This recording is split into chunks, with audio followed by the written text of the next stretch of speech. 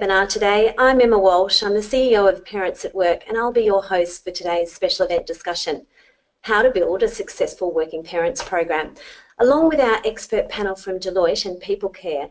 Thank you everyone for joining us today. If it's the first time you've actually joined Parents at Work for a special event, welcome. We actually have over 60 HR and diversity leaders joining us today from all around Australia. Every month, Parents at Work is proud to actually sponsor these free special events to connect you with experts in the global community. And it's all about assisting employers and working parents. And really, our aim is to create family-friendly workplaces of the future. And we're really thinking about doing this through improving the education and support offered to parents and their leaders in organisations. So please share our events with people in your community if you do find them helpful. We're actually also recording this session for you, so if you can't be here for the entire session, that's fine. We'll make sure you get a recording. So I'm delighted to introduce our panel today, Catherine McNair, National Head of Diversity at Deloitte, and Marie Morgan-Monk, Head of People and Culture at PeopleCare. Both organisations have introduced initiatives to help their parents navigate parental leave and beyond, and they're going to share some of their insights today. So thank you very much both for your time today. I really appreciate you being here. Now, before we begin, some housekeeping. We obviously welcome you to join in the discussion. I think it's great if we can make this interactive. So those of you that are familiar with webinars, you'll know that on the right-hand side there's a panel where there's a question box. You can type those questions in anytime you like throughout the session, and we'll do our best to answer them as we go, and if we've got time at the end to answer those questions for you as well. So we really encourage you to get involved in that way. We've got you all on mute for a reason, otherwise if we've got it all off mute it gets loud and staticky, so if you can just use the question panel, we'd appreciate that. Okay, so what are we actually discussing today? So really, it's all about working parent programs, and really, what are they? And how do we, in fact, build a successful program for our organisation? How might they be beneficial? So we will go through talking about what is a parental leave program specifically. I'd like to explore with our panellists around the roles of CEOs and diversity professionals and other people leaders in organisations that generally are responsible for these kind of programs, and obviously that's why we've tailored this for this particular audience. The aim is to help you think about where do you start if you don't have anything in place in your organisation. What steps might you take to create one, what kind of resources and challenges you might expect, and obviously to give you, as we share all of that, working examples from these two organisations. So now, to begin the discussion, I thought it would be useful to start with a State of the Nation update on latest statistics and research on just how does Australia support its parents, and how does it stack up against what's happening in the rest of the world, and really what's the impact of this. And then we'll cross to Catherine and Marie on how their organisations have actually responded to it. So some really sobering statistics over the next couple of slides. Australia ranks the second lowest in the world after the US in terms of its paid parental leave. We obviously celebrated enormously when that came in 2010, but when we benchmark it against what's happening in the rest of the world, it's still down at the bottom ranks rather than the top ranks. And this also links with Australia's work-life balance statistic being 29th in the world. We know the gender pay gap in Australia continues to lag the rest of the world as well. And the employment rate of women that you may not have realised, aged between 25 and 55, was the lowest of the OECD countries at 72.5%, and it's out of the recent OECD report on this. And also interesting statistics around Australia's employment rate of single mothers was actually again amongst the lowest in the developed world. Now, what does this mean for employers? Well, the latest Virginia statistics have us at 54.9% of reporting organisations do provide paid parental leave to their employees, and obviously on top of the statutory. There is 11 weeks on average paid employer contribution, and an average 8 days employer paid secondary carers leave. Now, what about the dads? What's happening there? Now, 38.1% of organisations provide a paid paternity leave, and an average at 1.6 weeks.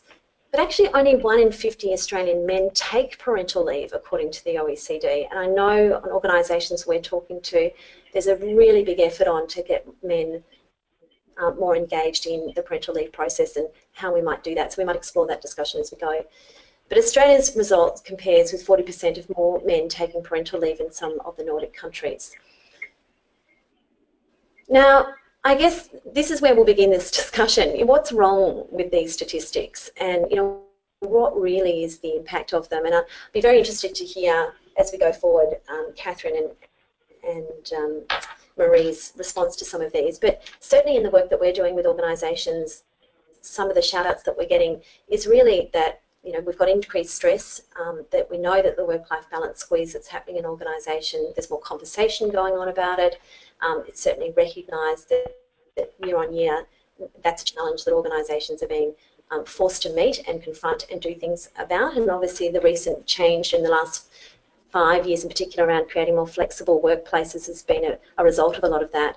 There's an obvious challenge, as we said, to support women progress their career after kids. We do know that if we want more women moving through to leadership positions, it's likely that they'll have a family, and how we're going to help them do that. We know the cost to our economy and community is billions. In fact, there was a recent survey done last year that suggested it's up to $24 billion a year the economy loses by not having more women participating in the workplace, but also, in fact, the work-life balance stress that's caused. So I think that's really interesting statistic. So we'll focus on a little bit more around, as we go, calling out these statistics and what this might mean. So let's now hear from some of our panellists as we move forward, and I'll start with some of the first question, which really gets to the heart of it. What actually are you doing in your organisation to support working parents? Because I think if we can begin with what you're doing, we can then go back to, well, how did you come to that conclusion and what steps did you take? So I'll start with you, Catherine. If you could explain to us, what does Deloitte do? What are the parental leave support or working program support initiatives that your organisation has? Sure. Thank you, Emma, and hi to everyone on the webinar today. So at Deloitte, we have a range of initiatives available to all working parents at Deloitte. So when we refer to working parents, we're talking about men and women. So our policy provides 16 weeks paid parental leave for all employees and an additional 4 weeks for all managers. There's also the ability to be able to take that leave flexibly. So what we're seeing, particularly with men wanting to access that policy, is that they may only want to take paid parental leave 2 days a week. So that's proving something that is not only being sought and has been something that we've actually modified the policy in response to that request, but it is actually encouraging more men to access the policy, which is a real positive. We also provide what we call Reconnect coaching, which is basically external coaching provided by parents at work. That has been highly successful. We've had that in place following a pilot in 2013. And what we have found is not only having that external contact to discuss all sorts of issues around preparing for the return, it has provided that framework for people to have the confidence to return, not to feel they have to sneak in and, try and muddy their way through, but to actually have a solid framework and that support behind them as they consider returning. Work agility, so flexible working is something that is very much leader-led in the organisation, and a slight shift for us in more recent times is, we often hear that a lot of organisations have flexible policies in place, but people don't access it or feel they don't see the role models, so they don't access it. What we've done is switch that around to make sure that it is a leader-led conversation, so that we are actually asking people, what is the flexibility you need, and how can we support you with that? A big focus on wellness. So all of these initiatives really tie into each other, but our CEO, Cindy Hook, has a strong focus on wellness being cut into 4 quadrants: spiritual, emotional, physical and mental. And all of the work agility initiatives, flexible working, providing access to leave, mainstreaming men taking paid parental leave, all really tie into that initiative. And there's a campaign at the moment around purpose and what drives people, and people have shared all sorts of stories. Many of them are around parenting responsibilities or caring for elder care. We also have a range of what I would probably call concierge types initiatives where people can access domestic help, gardeners, cleaners, babysitters, and also services to support identifying childcare. So in terms of the holistic view, they're probably the key things I would call out as the support we have in place for working parents. Okay, thanks, Catherine. And Marie, over to you. What's People Care doing? Good morning, everyone. So People Care is a small, non-for-profit private health insurance organisation. We have approximately 150 staff, and we're based in Wollongong in a regional area. I always say that our organisation is a very fertile organisation, and it's very common that we have 10 to 15% of our workforce either on parental leave or preparing for parental leave. So it's really quite a big issue for our small organisation, but we're really proud to say that over the last 8 years since we've introduced our parental leave support initiatives, we've had 100% return to work in some capacity from our people carers, is what we call our employees, our people carers. So we're not in a situation where we are able to provide paid parental leave. So our employees that do go on parental leave have to access the government initiative scheme. But what we do provide is a return to work incentive. So when somebody is returning to work from parental leave, they receive a 6-week or 8-week, depending on their length of service, incentive, financial incentive of full-time work from whatever capacity they return in. And we think that's, quite a beneficial incentive, particularly when they start to access things like childcare and to, the reality of the costs of childcare kick in, that this is something that perhaps helps them with that process.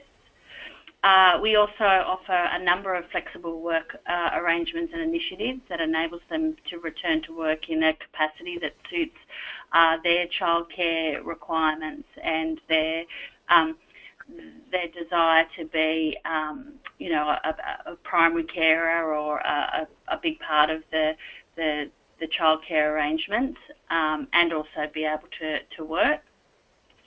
And then we also provide all throughout their period of parental leave that constant contact of what's happening in the workplace. We keep them updated with newsletters that we send out to them through their personal emails about what's happening and who's come and who's gone. We have staff information sessions 3 times a year, and if they're on parental leave, of course, they're welcome to come in, and we provide a babysitting or a care service in the room adjacent. So if they don't have care and want to bring their children in, they can come in for our staff information sessions, and they've got somebody there to care for their child. So, we don't have an overarching budget, or we don't have the, capacity to do a whole range of things. But I think some of the everyday, the philosophy that our board and our CEO have for our working parents is really what's driving the 100% return to work base that we've received over the last 8 years.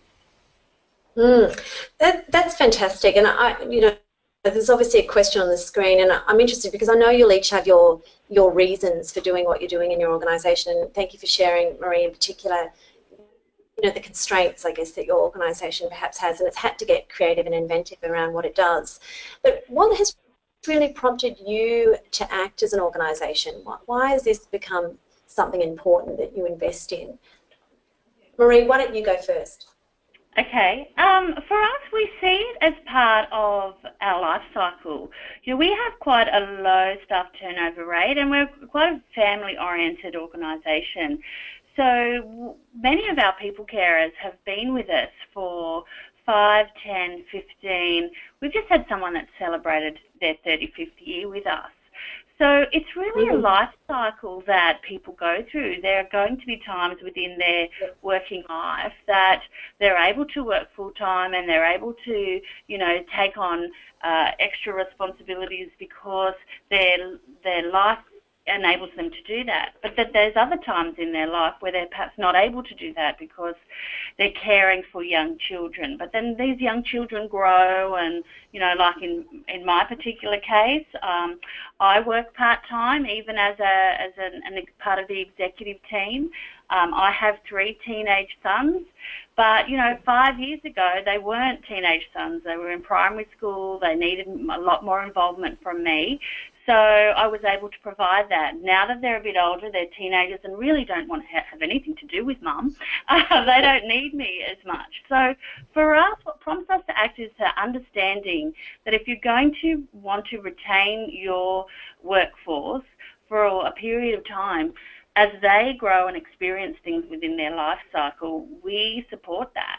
And by them doing that, there are going to be times where they can be there more, and there's going to be times that they're going to, need to be there less. But their contribution is still highly valued, and the cost that's associated with bringing new people into organisations, which we all know, recruitment costs, productivity costs, costs, if we're able to retain that and support the life cycle that our people carers go through, then that's totally a bonus, and it's a real no-brainer for us. Okay, great. And Catherine, for you, I know Cindy has a vision around this being really important, but this was also in before Cindy was even in the CEO role. That's right. So what really prompted Deloitte to act and take a leadership role in this space? Yeah, thanks, Emma. So Cindy has been the CEO of Deloitte Australia since 2015, and prior to that, Guillaume Swigers.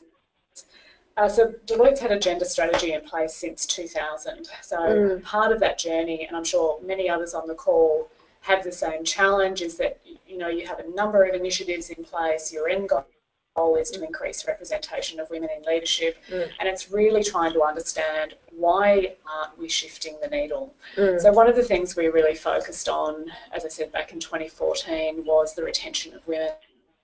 And in particular, having a look at our return to work rates, not only at that initial mark, but the 12-month, the 24-month period following, to see that we actually weren't retaining women after they returned. And the initial focus of this initiative was purely women. So really it was a case of sitting down with some of those groups, and Emma, you were involved in some of those conversations, to understand if we were to support people, really where was it that we were falling down? Where could we provide that support that was contributing to that return or that retention piece not being as successful as we would like it to be? So what we identified was if you break the parental leave piece into 4 areas, so the preparing to go on leave, the on leave, the keeping in touch, and the return. It was the return that we kept hearing time and time again we could do a better job of supporting people with. And so that was when we then reached out to Emma and started having a conversation around, what would the return to work coaching look like? And it was really something that we wanted to pilot with a senior group of women, which we then did. But it was providing that support around the 8-week mark prior to the return, so that time when and not everyone is the same, it is all completely an individual experience, but some have concerns about leaving their child, some are more concerned about their career. So it was very, very much about helping people have the conversations that they needed to have, think through the logistics of what the return may be, to actually set them up for success from day one, not the return and then 4 weeks later wondering why things aren't going particularly well. So that was really the catalyst for us, was very much still with that representation of women in leadership goal in mind, but really starting to have a look at, what were some of the, and there were many others, but that was one key piece where we knew that we could focus on and have an immediate impact. Okay, thank you. I guess the next question I've got is, it's dovetailing beautifully in that, why is supporting parents, both women and men, important to your business? Because we've started this conversation on women, but we've certainly moved it to men as well, and the importance of that. We've got a question around that. Thank you for the question. We'll come back to that in just a minute. But let's just hear about the philosophy around, the supporting men and women. So, Catherine, if I stay with you for a moment, continuing that journey, how has this become a male conversation now? Yeah. So, like many organisations, what we're trying to do is remove any obstacles or, what might be viewed as career barriers for women progressing in their career. And we know, we've seen it in the media, and with all the stats you had at the front end, Emma, is around how do we actually mainstream flexibility? How do we not make taking a career break or working flexibility viewed as a career killer? How do we actually create it as a career enabler, that it's just part of the culture, that if we live and breathe diversity and inclusion and we talk about having a diverse workforce, fundamentally that is not going to be everybody working 5 days a week. So, to be inclusive, we knew that, and creating an inclusive culture is not just flexibility for people who have carers responsibilities, but really a whole myriad of reasons that people have choices in their life where they can gain a greater level of flexibility. And we know that for creating an inclusive culture for us fundamentally was all about, particularly in the client service industry, one of the points of feedback is around people not having control over their time. So this work agility definitely plays into the parenting arena, it plays into elder care, but it's also about having a conversation about what's important to me and where I want to spend my time and how I can do that in my role, but also maintaining what's important to me. So work agility for us in the culture of inclusion plays a much broader role, but of course parenting is a significant part in it. The fact of the matter is, if we want people to see that work agility is something that you can access and can have a successful career here, we need both genders doing it. We need to see both men and women accessing career breaks, and we need to see both men and women at all levels across the organisation accessing work agility for a range of reasons, not just for parenting, because then again we're still playing to the stereotype that you can only take a career break or work flexibly if you have a reason, and we don't want that to be the case. The other thing is also around attracting top talent. We want to attract the best people to the organisation, and if that is the case, people come with, all of their life experiences. There are going to be bumps in the road. There are going to be times when people want to dial it up. There are going to be other times when people want to access the flexibility they need for whatever reason that may be. And that's a really important part in, our employee value proposition, is making sure that that is the case, that people can access that. But fundamentally, men and women being able to access the same policies, the same work practices, and show that then enables everyone to have equal access to career progression within the firm. Okay, that's great. And before I come to the question, I'll pass to you also, Marie. How important is it that what you're doing is seen to be inclusive of both men and women? You did obviously share that it's a largely female workforce, but I'm just interested in your thoughts on this. Yeah, so look, I totally agree with what Catherine was saying, and in our particular scenario, our customer service or our whole organisational philosophy is personal is best. That is really what we talk about, right down to the grassroots with our customer service team, talking to our members, right up to the risk appetite and the strategy that we take with our board. Personal is best is really something that's a core part of our organisation's culture. And I suppose that's where we need to take that consideration for each occasion where parents, both males and females, need that additional support.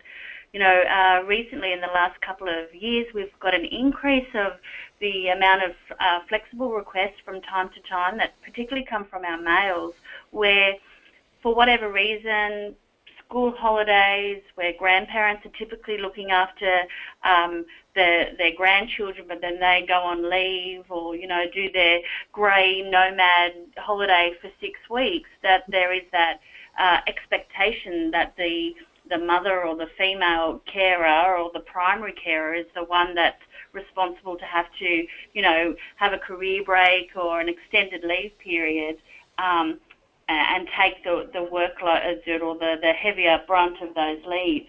We've had instances over the last couple of years where some of our senior male managers have been able to work flexibly and requested to work flexibly.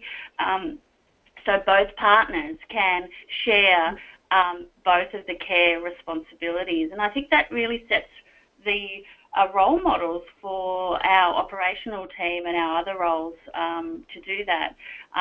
Our dentists, our senior IT managers, our business systems analysts, I think are really leading the way in understanding that parenting support works both ways with both partners, both sides of the family. So, it's good to have role models within your organisations that are demonstrating that.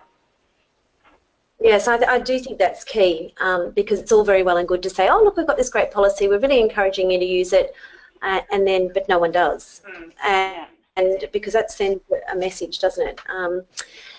As we continue this discussion, I'd like to start talking a little bit more in depth around the process that you both have gone through to ascertain what was needed for your workforce, because you've obviously gone and thought, quite thoughtfully about what you've put in place. And Catherine, I know you've answered part of this question already, but I think there's some, extra information here that we can all learn and understand. Did you try something, it didn't work, you tweaked it, you did it again, what are some of the things that you've implemented? And one of the questions we've got, I'll start with the question from the person that's sent that in. Thank you. Catherine, to you, there's a question that's specifically around, obviously, Deloitte has been evolving its policies and processes and looking at making it as inclusive as possible, adjusting the policy so that more men can take it. Mm-hmm. You did start by saying something actually sounded quite, normal, but actually I think lots of organisations struggle with this, is the ability for the man to take flexible parental leave. So maybe 2 days each week over a period of 6 months. Yep. I know I've heard lots of organisations say, oh, that's just too hard, we'd like to, or the opposite, that's actually just not our policy. They actually have to take it in one hit, and it's a use it or lose it. So, what process did you go through? How hard was that to get that through? Because it sounds so sensible, doesn't it? Yeah. Thanks, Emma. So this request came through. We were starting to receive more and more requests from men who were taking on, and I'll call this the primary carer role, but they were the secondary primary carer, if that makes sense. So their partner had already gone back to work, and they were now taking on, if you like, a second stint of paid parental leave. So both employees in our organisation can access paid parental leave, and of course if their spouse is in another organisation, they have access to whatever policies that organisation may have as well. So in this instance, what we were seeing were mainly our client-facing directors saying, I do want to be the primary carer for my child, but I don't want to take it 5 days a week. I want to remain connected to the business, and I want to take leave 2 days a week. So what that meant was, as I said at the outset, managers and above are entitled to 18 weeks paid parental leave. It didn't mean that they were going to take the entire 18 weeks, but they might have said, I want to take 10 weeks at 2 days a week.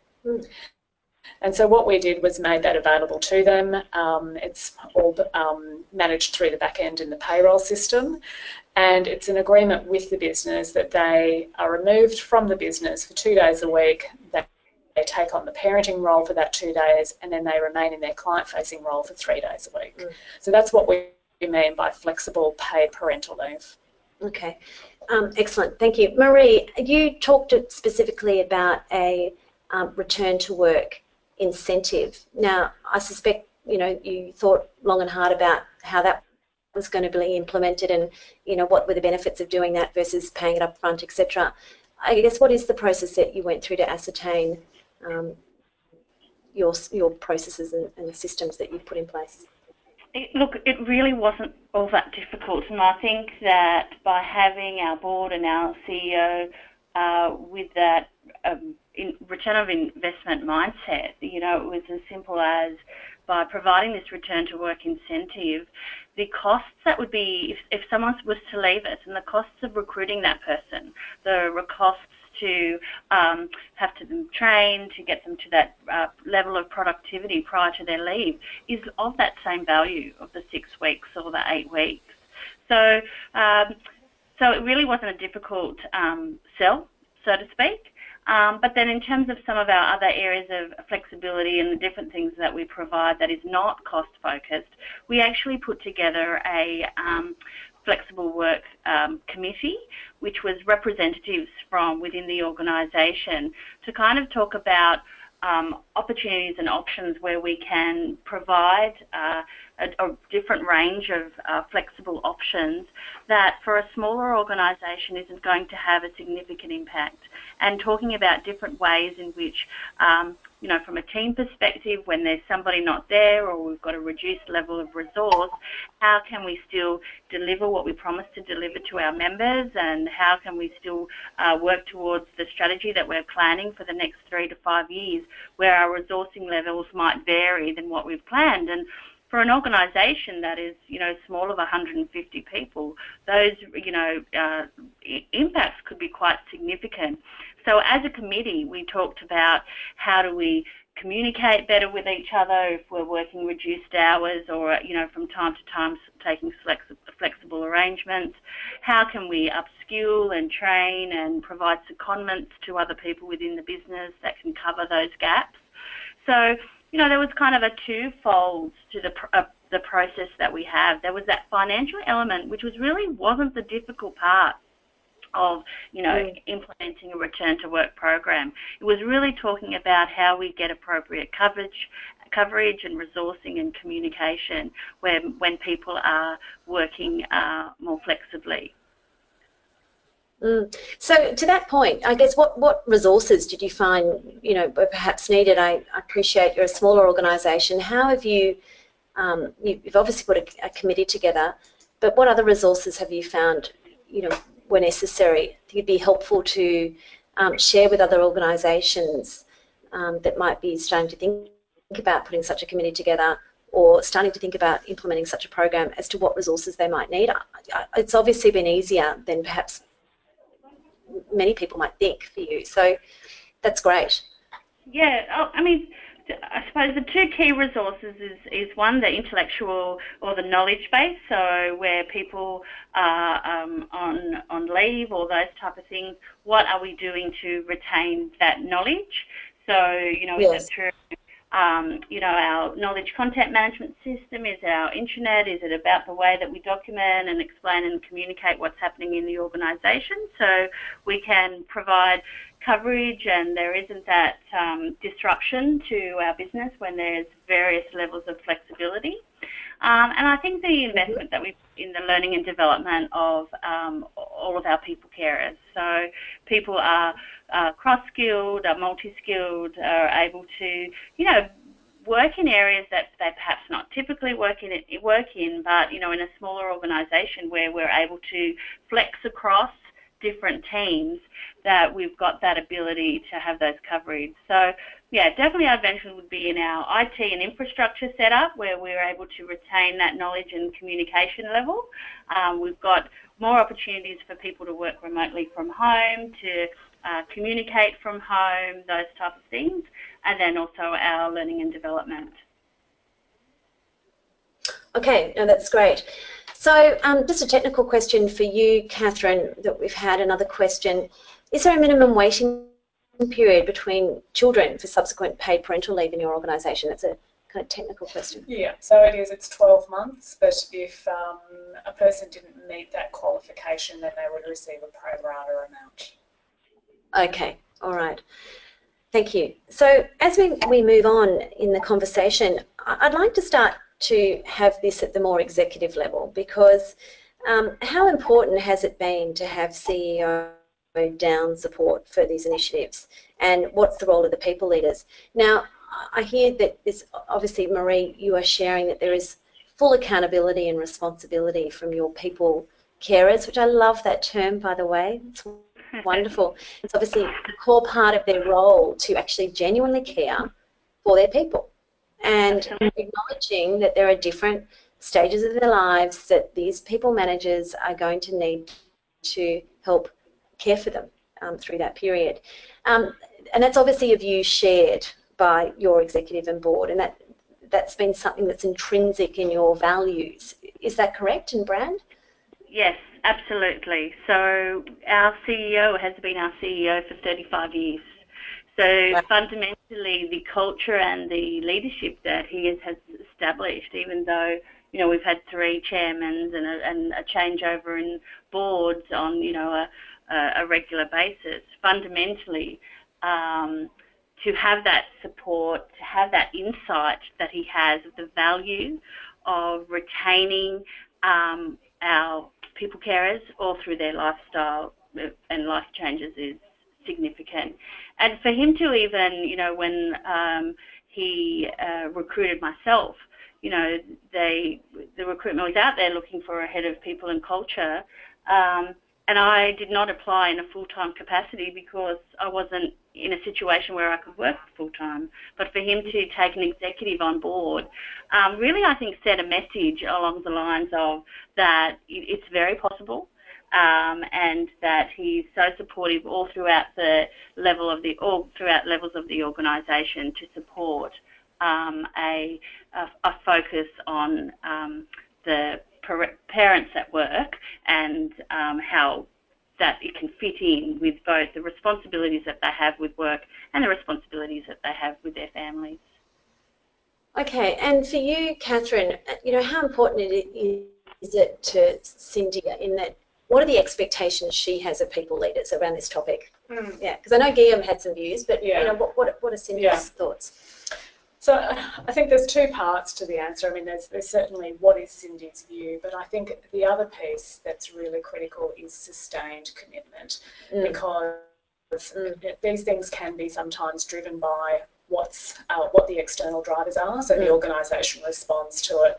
But I think with the journey Deloitte has been on, Guillaume was very much at the forefront back in 2000, where he arrived in Australia with our now national D&I leader, Margaret Dreyer, and he was based in Brisbane, she was based in Adelaide, and they both got on the phone to each other and said, where are the women?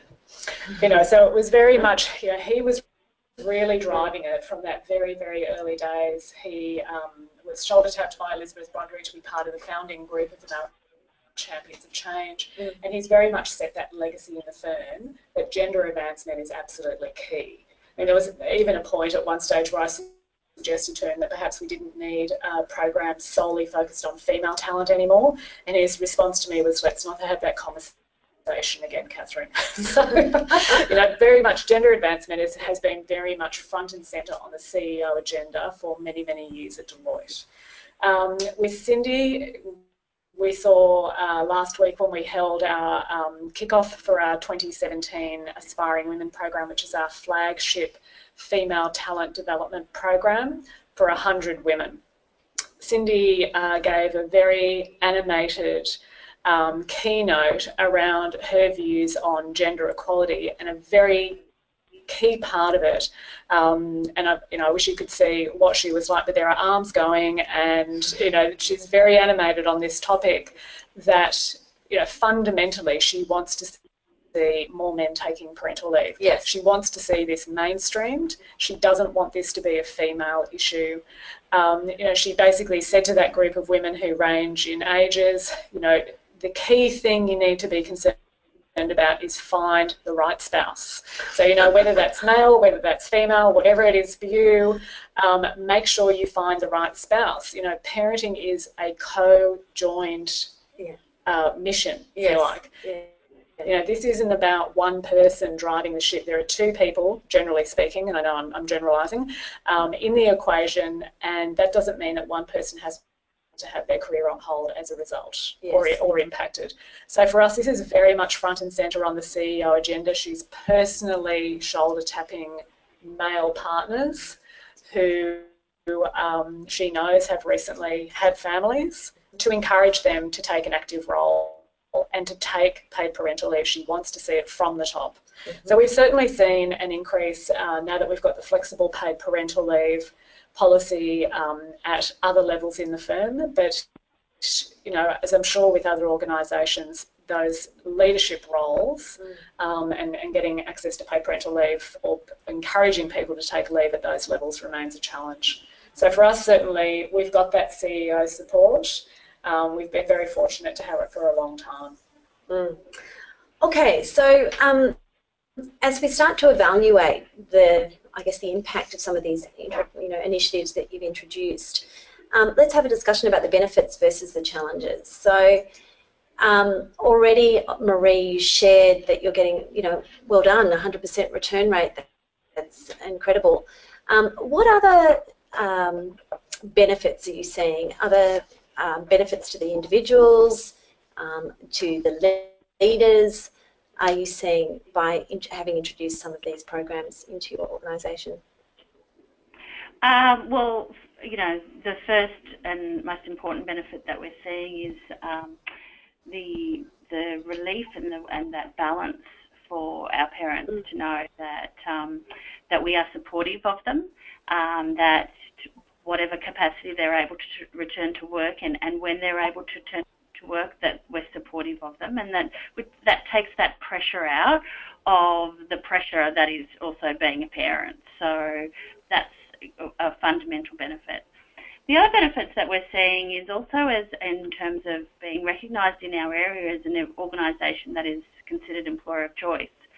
So our ability to attract and retain within this area is fantastic. We do all our recruitment in-house. We very unable. We don't actually need to use sourcing agencies or things like that, because whenever we have a vacancy, we just have a plethora of response in our area. So, it's getting out there within our organisation, within our community, and we're a very community-based organisation, that we're a good organisation, a great employer to come and work for. So that's also been definitely a benefit for us as well. And then, of course, the other benefit is we're retaining knowledge, to be able to have very experienced people carers within the business that have some history. Private health insurance is a highly technical and regulated industry. There is changes all the time. It is a real sensitive industry as well. And so to be able to retain people that have that ability to use the complexity that is private health insurance, but also the empathy to talk and deal with our members experiencing hard times in their life, we're very fortunate to be able to retain and have a very low turnover. Okay. Have there been any challenges, any pushback in your organisation to any of the initiatives you've introduced? Look, there's challenges that are attached with being a smaller organisation, and as I said, having 10, at times we've had 10 to 15% of our workforce either preparing to go on parental leave or on parental leave. So, for a small organisation, that's quite significant. So, where there is focus and a desire to retain that knowledge, to cross-train and train people to cover when people are off on leave, of course that is challenging. That's, a significant part. I have, for an organisation our size, I actually do have quite a large learning and development team, because there is that need within our business to ensure that there is appropriate knowledge and resources to cover those areas. Okay, that's good. Catherine, for you, what have been obviously some of the, perhaps more the obvious benefits we know about, but has there been any sort of unintended consequences, any other pieces of benefits that have come through that you were really pleasantly surprised to find and versus the challenges. What challenges did you have? Yeah. So this piece is probably still really a legacy from GEM in that there has really been a strong focus on the fact that someone's either on parental leave or possibly pregnant, being a barrier to their career progression. So there's been a strong focus on promoting women who are on parental leave or during a pregnancy, particularly to the partner level. So we've been doing that for a number of years, and with a very strong message that this is not even taken into account. You are a talented individual. We want you to progress into the firm. So I think that is a fantastic message and something that has been led from the top with very senior women. So great role models moving forward. In terms of other unintended benefits, I think it's just that word of mouth, particularly around the support that's available. So although it may not have an immediate impact for me or be relevant to me, we've got men and women talking in the firm about the support that we have in place for working parents. So whether that's around being able to offer Reconnect, the external coaching to our people, the impact that has had has been tremendous, and it's something that as partners are finding out about it in particular, saying, what a fantastic program, how do people know about this, we should have everybody doing this. It's been great, and that actually was the catalyst for us to extend that coaching to men as well, because after the initial pilot was only available to women, but we quickly had so many requests from men as well wanting that support, so that's been a great. So a lot of these initiatives have started to help us really mainstream men and women accessing these initiatives. I mean, certainly it comes with challenges. As I just mentioned, we're a large organisation. Trying to get the word out about various initiatives can be challenging, and we know we can be doing a better job around that.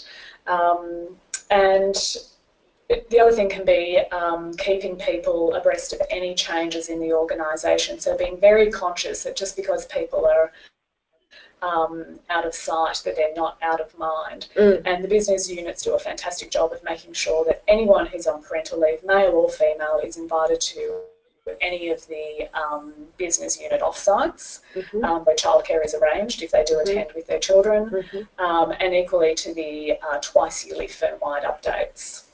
So make sure people are invited to those. So keeping people informed and in regular contact. I know it is a personal choice as to how much contact you do want, but for those fundamental pieces, it's key that we keep people across those. Okay, that's great. So I guess we move on now to hearing perhaps some of the feedback that's been received. You just started to enlighten us with that, Catherine, that obviously it's being heard and then people are coming forward, that sounds great and so on. Is there any specific feedback that you wanted to deliver to this audience today that you think's pertinent to our conversation, a particular story you might want to share? Or? Sure.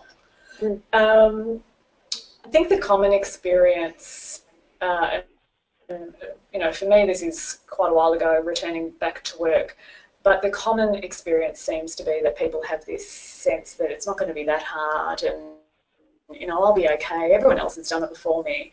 But in going through some of the feedback that we had received preparing for today, one of the ones that really struck me was an interaction that Emma had with one of our people, and her feedback was very much around, I was actually surprised at how challenging it was.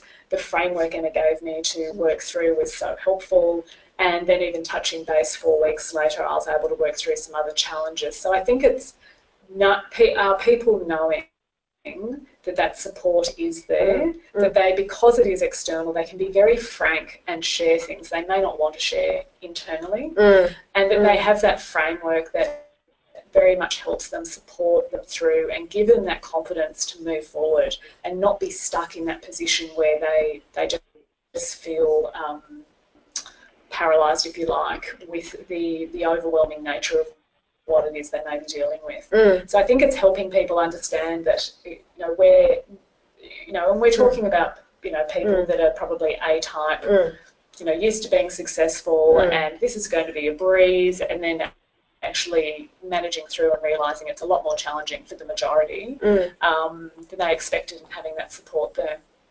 Okay.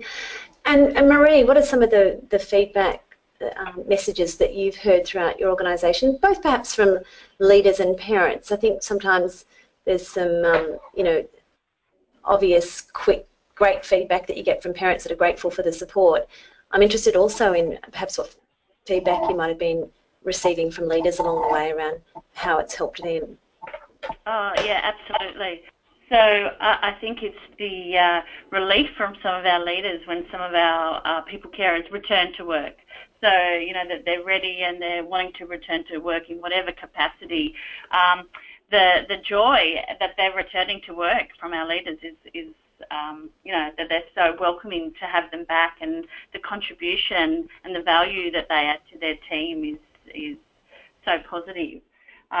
We complete an engagement survey every year with using the Aon model, and the feedback that we get in our top results are always in the areas of work-life balance. So our survey last year with the question of I have flexibility to modify my work schedule to address personal situation received an 88% satisfaction.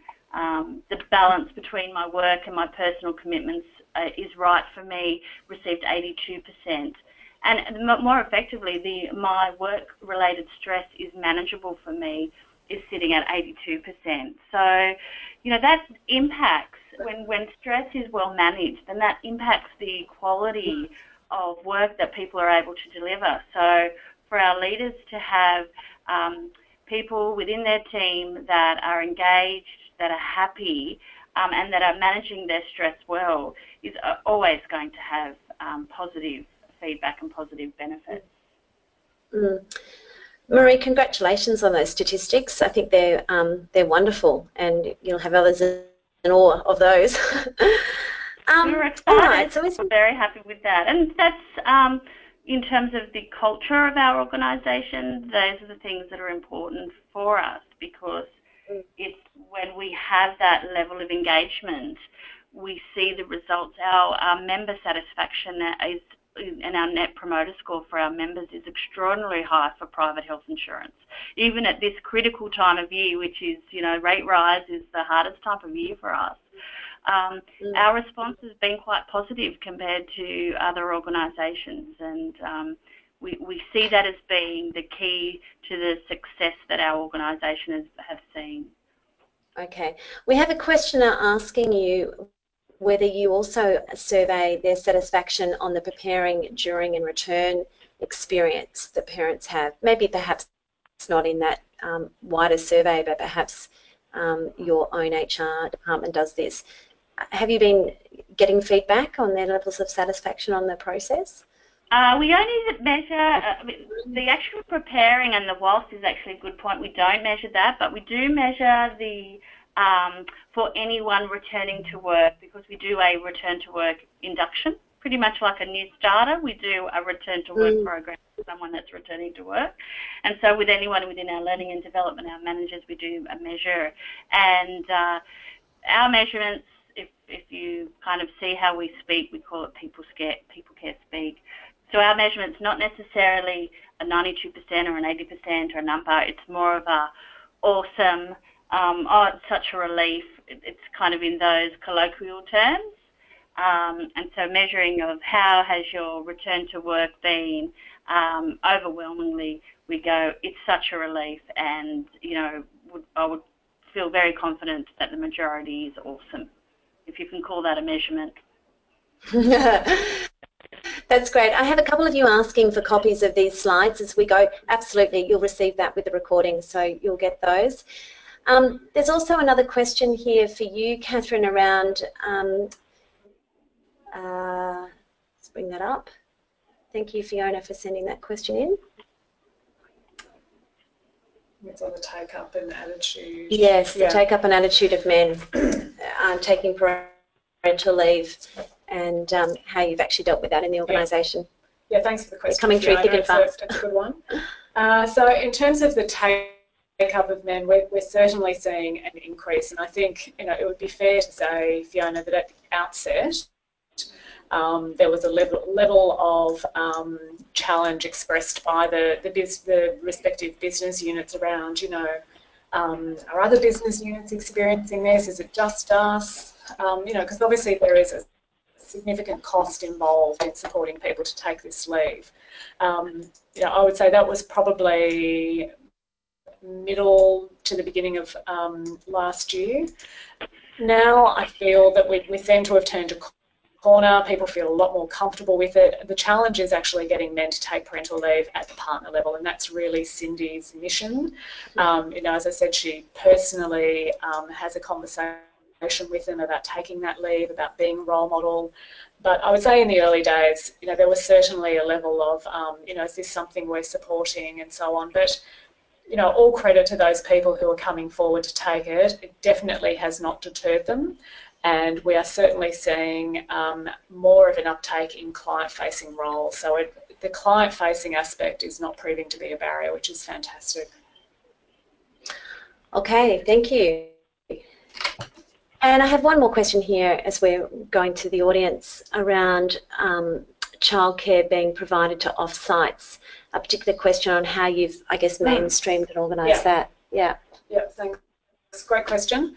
So the childcare requirements or the need where people might attend an off-site is very much tailored to that individual. We want that person to be comfortable, so we certainly don't come in with a view about what they can and can't access. For most people, they generally take a family member with them, so probably a grandparent has been the most common scenario, but we have also paid for paid care if that's what they need. So generally speaking, because in this instance you're more than likely talking about a baby, it's either a family member known to the family or a nanny that's already known to the family. So we often aren't involved in organising care, but we can, and we have done that in the past. So it's very much up to the individual to tell us what it is they need. Okay, thank you. And as we head into our last question and we sum up this conversation, we have actually already answered some of this, because I know, Catherine, you've linked it all the way through. But I'm also interested for you, Marie, since you mentioned learning and development is so important. How does having a parental leave program support your organisation, Marie, with its women in leadership strategy and goals? Well, I suppose being a predominantly female-dominated organisation, we don't necessarily have a specific strategy, because we in fact have far greater numbers of women in leadership roles than men within our organisation.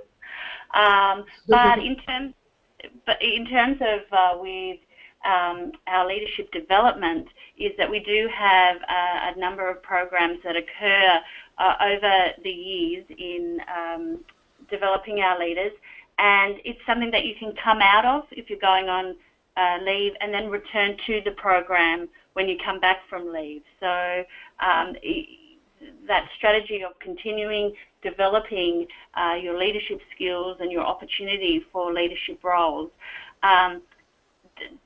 doesn't stop if you've had a break or you've got on maternity. You can come back into the program when you're ready to come back into work, in what capacity. So just recently we've had a couple of, in our Developing Leaders program, we've had a couple that have returned to the program to do the last couple of modules as they have returned from maternity leave. Yeah, that's fantastic. And I think I have actually run leadership programs for women before, where I've had women come up to me and say, I don't think I can be on this anymore because I'm having a baby. And, we've really been very clear and quick to have that conversation of, you don't have to abandon it, we'll flex around it to help you. And I think that's really important. Yes. Yeah, absolutely. Any closing comments on this particular question for you, Catherine?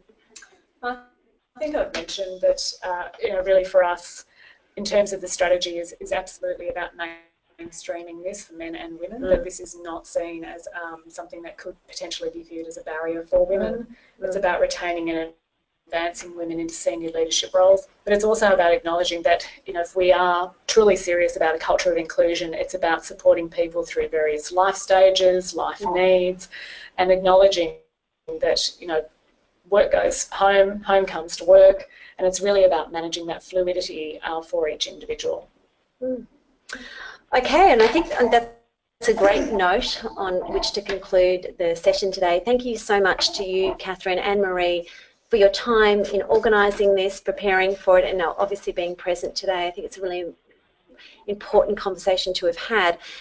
As we conclude this, and I'll have this on your slides here, we have got a couple of best practice tips for those of you that we're thinking, yep, I need some ideas around what to do, that we have got on the following slides. I won't go through them all now with you, but a reminder of what really the employee benefits are, what the benefits are to the manager and of the organisation, and then some final slides that really pull together some ideas of what you can be doing. I will remind people to clarify the policies and provide opportunities, to educate and support your working parents, and to have a focus on sustained work-life balance. So there's lots of tips in there.